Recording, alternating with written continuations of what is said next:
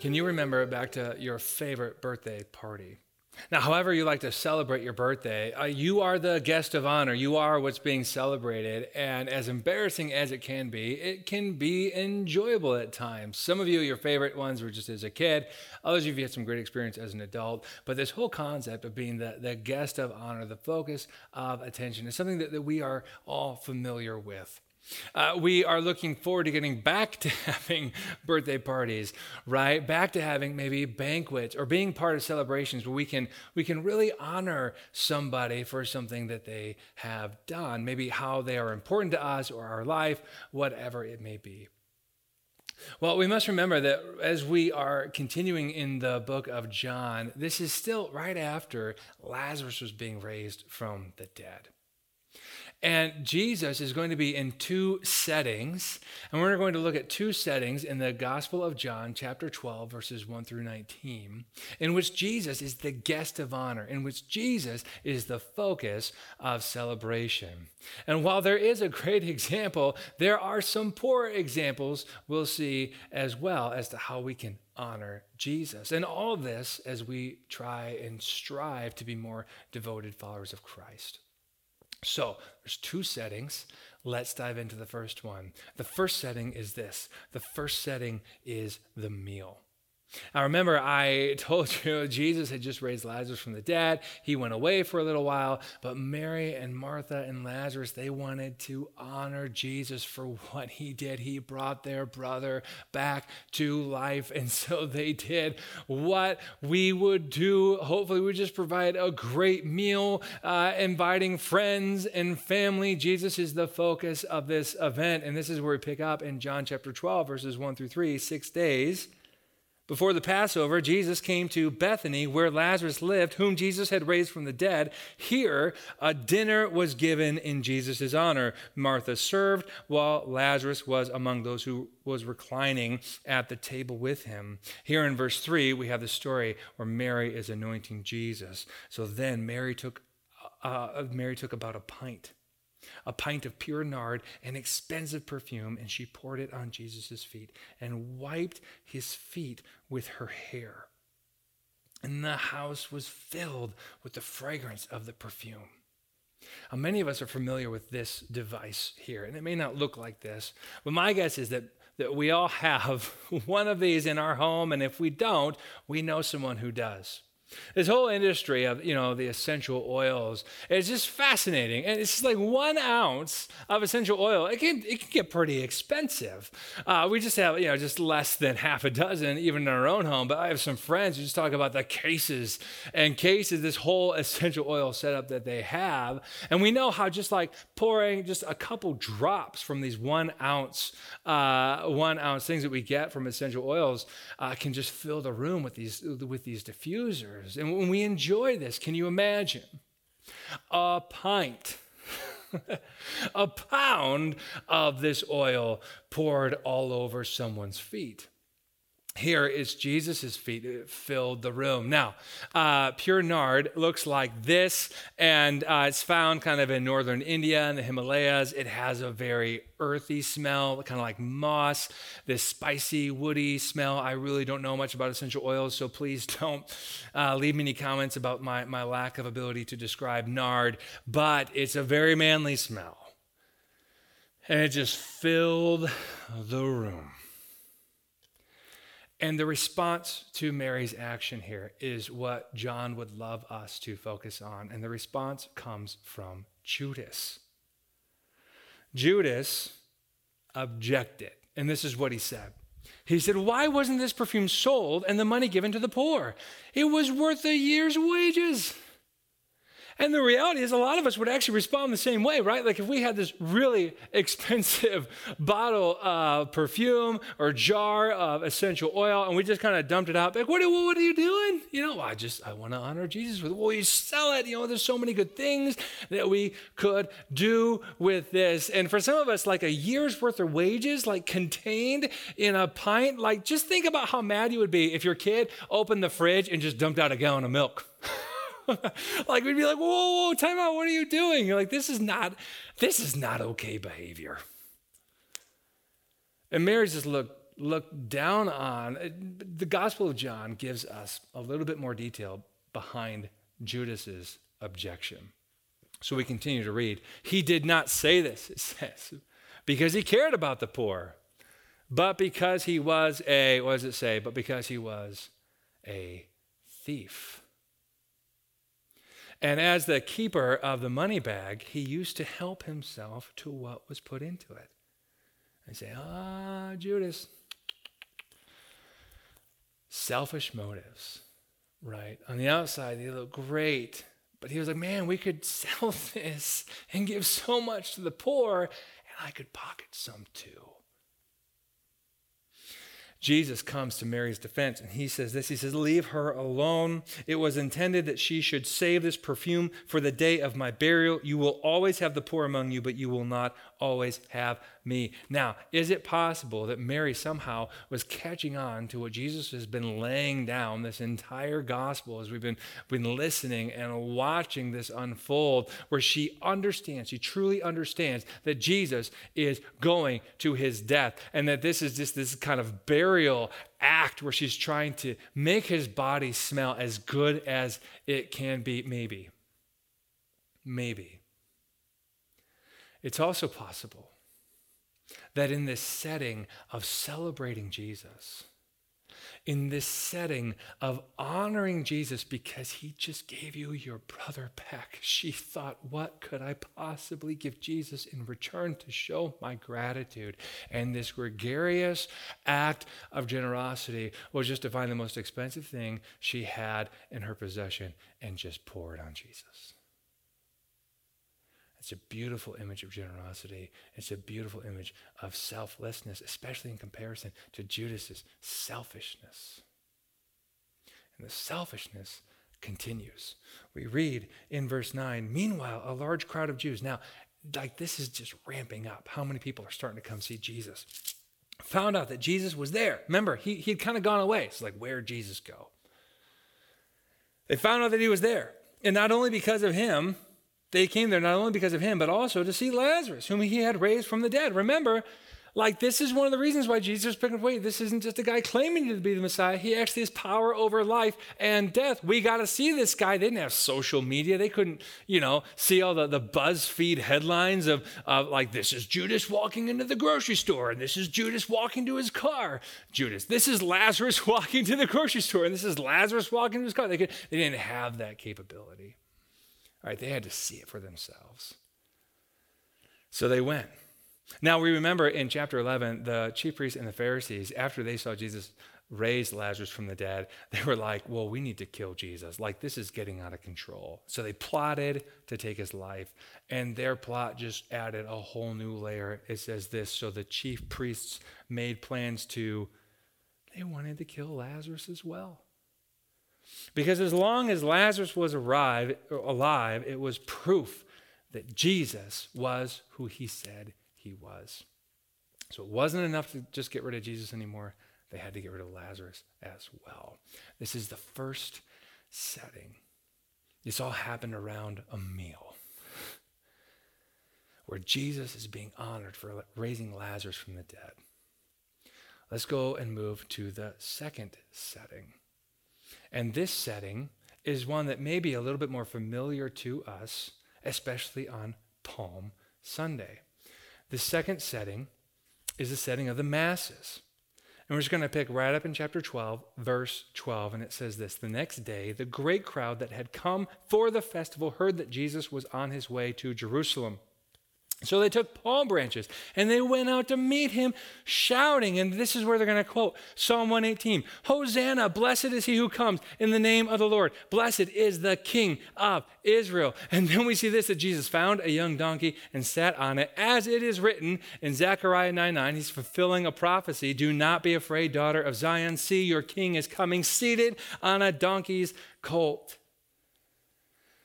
And this is a passage that most of us are familiar with, where it's just Jesus' triumphal entry into Jerusalem. And we have this, image of just Jesus riding on a donkey, and it's a celebration. It's joyful. But there's actually something going on underneath all this that we should catch up to. First of all, we remember that Jerusalem was home to about 50,000 people. But in the time of Passover, it easily doubled in size. And so you had well over 100,000 people coming to Jerusalem. And we read and we know that other people besides the Israelites, besides the Jewish nation, was coming to Jerusalem to check out this Jesus guy. They wanted to know who he was. And so, Jesus was coming into this crowd. He was walking down the road from Bethany to Jerusalem. This crowd would make Costco Sunday afternoon look like a walk in the park. I mean, it was just crammed with people. No social distancing going on here. And they're waving palm branches, and they know exactly what they're doing. And to explain this more, let's go on a very brief history lesson about coins. That's right. So this is a coin that the Greeks minted. And it's of the Greek goddess Nike. Now, before Nike was a shoe company or on Michael Jordan's foot flying through the air, it was a Greek goddess of victory. And what does the Greek goddess of victory hold in her hand? She holds a palm branch. And you see, this is about 67 BC. And around that same time, there was something in Jerusalem called the Maccabean Revolt. And the Maccabean Revolt is where the oppressive forces in the city were driven out. And when the victor came back in, Maccabee was met with palm branches, and the Israelites minted coins to remember this victory. And the coins looked like this. Now, obviously, we can't really see what these are. So here's a better image of it. They have palm branches on it to symbolize the victory of getting Jerusalem back. About 102 AD, the Romans minted a coin with Victoria on it. And Victoria is for victory, right? And what is she holding? She's holding a palm branch.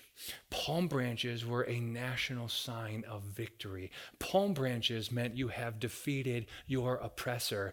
Palm branches meant that your nation was going to be restored, that you were going to have the right power in place. And before we put too much on these Israelites for waving palm branches, let's just walk a mile in their shoes. Because all of us can empathize with this idea of anticipation because we've had it a year in the making. We can all, no matter what perspective we bring to this conversation, we all anticipate a day free of masks and social distancing and all that comes with this thing that we've had in our lives for the past year called COVID. We all anticipate being free from that, no matter what perspective we're bringing to the conversation. And it's only been a year in the making. And I know this. I've talked to many of you all over from all different perspectives. And the frustration around this, it does not take long because just a year in the making, it does not take long for our frustration because we've just been worn thin. Imagine our anticipation about being free from this thing called COVID. Imagine our anticipation about being, not having to wear a mask all the time and being able to handshake and to high five and to hug and to stand shoulder to shoulder again. Imagine that multiplied by generations. Hundreds of years. Where oppressing force after oppressing force, world power after world power keeps just running you into the ground. And you have these moments of victory only to be met with another defeat. And the one thing that the nation of Israel had that no other tribe has ever had in history is God's promise that a king is coming. God's promise that a king is coming. There are reasons why they recited the Psalms and why they recited the scriptures on their way back to the Passover. So they wanted to remind themselves of the truth. There is a king coming. There's a king coming. And this year there is a king. This year there is a Messiah. This doesn't sound or feel like the false messiahs we've had in the past.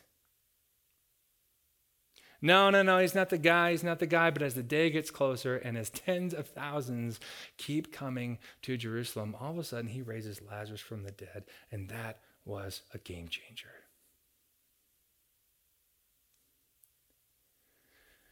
And we have generational anticipation coming to a head in a city that is overcrowded. And we can understand why. And there's Greeks there, there are Romans there. The Israelites knew what they were doing by holding a palm branch up, saying, hey, this is our guy. This is our guy. He's going to drive you out. Soon he's going to raise a military, and by God's power, he's just going to give us the victory over our city and over our nation. And we catch up to that fact, one of the most dangerous things that we can do when we read the scriptures is to look at scriptures like this. We say, oh man, Judas, dude, come on, man, don't be a thief. You didn't have to be a thief. Like, you're one of Jesus's 12. Like, how did you end up being a thief? You look at the chief priests and the Pharisees, and you're like, oh, those guys are so corrupt. The crowd, it's just like, oh man, these poor Israelites, how sad is this actual event? And one of the biggest mistakes we can make as we read these accounts in Scripture is that we forget that like 9 out of 10 times, or maybe 10 out of 10 times, we're actually the bad guy in the story, not the good guy. So Mark, I wouldn't be like Judas. Are you kidding? I'm not like Judas at all. Remember his gut reaction to when Mary just gave this gregarious, generous gift? Do you know how much money that is? Do you know how much good that would help the poor, help other people? And we knew the whole time he was a thief. He said, well, I'm not a thief. Is it possible that in your life, a pastor, a friend, a family member, or a spouse, someone has encouraged you, hopefully the Holy Spirit has prompted you to be generous, and your gut response is, are you kidding me? Do you know how much that would cost? Do you know what good I could do with that money? I could pay down my house, I could pay down my car, I could pay down school loans, et cetera, et cetera, et cetera. And we find that we are no better than Judas. We are no better than Judas. We look at the chief priests and the Pharisees, and we're like, okay, I've never wanted to kill. Well, okay, I've thought there have been times where I've wanted to kill somebody. I'd never kill somebody. No way. Like, that is not me. Well, who were the chief priests and the Pharisees? They were the religious elite. And what did they have in that day? They had power. And look, let's face it, as Americans, we have power. You may not have as much power as the next person, but in your sphere of relationships, whether it be at work or at home, whatever it is, you have power and influence. And at the heart of the chief priest's selfishness, a self-preservation. They had achieved power and they wanted to preserve what they had because it was comfortable and it was what they knew and it was what they were convincing themselves was right. And I'm just asking the question, is it possible that at some point in your life, or maybe even now, you are leveraging your own power and influence for a destructive form of self-preservation where you are holding on to something you should not be holding on to? And I mentioned COVID. I mean, COVID has just brought a lot of this to light, but selfishness is a sinful thing. We are always struggling with this. Is it possible? We find, man, we're no better than the chief priests and the Pharisees. And we're no better. What about the crowd? You say, well, Mark, I'm ahead of you on this one. I love being an American. I'm a patriot. I love that we get to fight for our country and the freedoms that we have, and that's good, but I know that my faith comes first. I know that my faith in Jesus Christ comes first, and it comes before my nation. It comes before, and I'm still going to fight for all my freedoms, and that's good, and that's well, but I'm ahead of you there. But underneath the nationalist, selfish desire of the Israelite people is this self-preservation motive to use the victory that Jesus was going to give us, for selfish reasons. What am I talking about? So just a really easy example of this is just like the kids' soccer game, right? The kids' soccer game. And so before the game, what is this young Christian, this young child, what are they praying for? God, give us victory. Help us to be victorious. And maybe they're quoting some, obscure prophetic verse from the Old Testament. God will give us victory over our enemies. Come on, let's go. And it's like, oh, that's silly. They're kids. They don't get it. But how true is that in our life as adults, where we want to use Jesus' victory on the cross for our own selfish motives? In an effort at self-preservation. And we miss the cross because we're just so focused on trying to get something we think we deserve. And when we catch up to the fact that we're often the bad guy in the story and not the good guy, we see, man, we're not better than Judas. We're not always better than the chief priests and the Pharisees. We're not always better than the crowd. So now what? And this whole time, Jesus is, bringing people to himself. And we see here in verse 16, it says the disciples didn't understand this. Verse 17, now the crowd that was with him when he called Lazarus from the tomb and raised him from the dead continued to spread the word. So many people, because they had heard that he had performed this sign, went out to meet him. So the Pharisees said to one another, see, this is getting us nowhere. Look at how the whole world has gone after him, Jesus. Amid all these selfish and self-preservation people is showing us what selflessness looks like. And it's bigger than us, and he's a God for all people. And he's telling us, he's going to tell them, just in the few verses after this, to walk in the light. And what does it mean to walk in the light? And we can look real quick at Isaiah chapter 5, verse 20. It says, woe to those who call evil good and good evil, who put darkness for light and light for darkness, who put bitter for sweet and sweet for bitter. Now, to help us understand this text just a little bit better, we're going to look at how a theologian and author helped unpack exactly what this verse means. His last name was Meyer. It says, in this next stage of sin, the moral code is reversed. Sin becomes an accepted way of life. Did you catch up to that? Like we see it as normal and we see it as right. This happens in public morality, which is the whole thing in the verse about light and darkness. They're common to all. But it also happens in private morality. And this is where the verse was talking about bitter and sweet, because they're matters of private taste. And what Meyer is saying is just like, look, what the prophet Isaiah is saying is we don't see our selfishness. We don't see our self-preservation, which like in the case of like fighting for our life, like that's a good thing. It's a good instinct we have, but there's a destructive side to it. So how can we understand this? How can we see our selfishness? How can we see our self-preservation? Well, Jesus said, walk in the light. And when we think about walking in the light, we think about reflecting Jesus, right?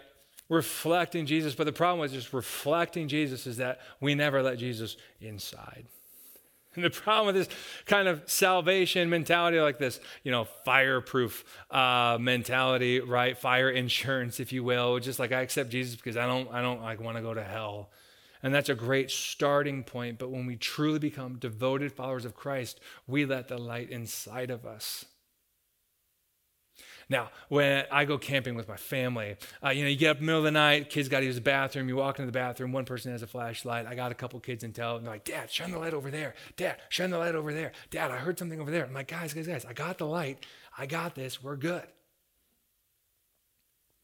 Selflessness is a proactive endeavor where we allow the light to shine on all the dark areas of our life and of our heart that we would rather not look at and we'd rather not be aware of. Allowing us to see the Judases hiding in our heart, allowing us to see the chief priests hiding in our heart, allowing us to see the crowd, the masses, hiding in our heart. other people is a great way to see this as well. There's a reason why they say, you'll never know how selfish you are until you get married. You'll never know how selfish you are until you have kids. There's something about inviting someone into your life to show you your selfishness. We need to invite Jesus into our life so that he can help us become selfless. And how much more does God have in store for us if we can learn to be selfless? Mary was selfless. And as she broke open that bottle of perfume and poured it over Jesus, how much more so did God break open the bottle of heaven and pour out Jesus for all of us? His love, his compassion, his grace, his forgiveness, his mercy, and on and on and on. And how much more if that pint of perfume filled the room with that wonderful, mossy, earthly smell, how much more if we truly let Christ in our lives, how much more could he fill our life? We're trying to hold on to our finances. I got finances waiting for you. You don't even know what blessing looks like in your finances until you become selfless. How much more when we're trying to hold on to the things that are comfortable to us, the things that we've achieved, how much more is God saying, I have a comfort for you that you cannot experience anywhere else. You need to learn to be selfless. Let that go. Stop fighting for what you think comfort looks like. How much more of the victory of Jesus can we experience when we learn to let go of what we think Jesus is supposed to be victorious of in our life and realize he is the victor of life and death. He has victory over it. He's done the work. The whole irony to this passage is Passover week. And what did Passover, start? But way back in Egypt when the lamb was slain and the angel of death went over, and Jesus is the ultimate Passover lamb, and we're going to get there. But how much more of a life of true blessing does God want us to experience if we can just learn to just become selfless and learn to let go of these destructive self-preservation things in our life? Jesus rode in the triumphal entry. And just like Mary signaled more than she knew when she was anointing Jesus, the Israelites signaled more than they knew for a king who was more than they ever thought he would be. And that's worth celebrating. Jesus did not ride into Jerusalem wanting to be imprinted on a coin, to be touted as some kind of victorious aspect in history. Jesus came to be imprinted on our heart so that we could experience a true life of freedom. And it only happens when we become more and more devoted followers of Christ, letting go of our selfish desires and learning to live selflessly. Let's pray together. So, Heavenly Father, help us in this area. We need your help. Shine your light into our hearts and help us in this area so that we can become more devoted followers of Christ, so that we can show you honor, so that we can be more like Mary in this story and less like Judas and less like the chief priests and Pharisees and less like the crowd. Help us. Thank you that you are in control. Thank you that you know what you're doing. Thank you that you have a plan. Thank you that you love us so much that you gave us your Son, Jesus Christ, to die on a cross for our sins. And this Friday, which will be Good Friday, as we just take time to bask in the selflessness of Christ, I pray that we would become more devoted followers of Christ and learning how to live this out in our lives day after day after day. It's in Christ's name we pray. Amen.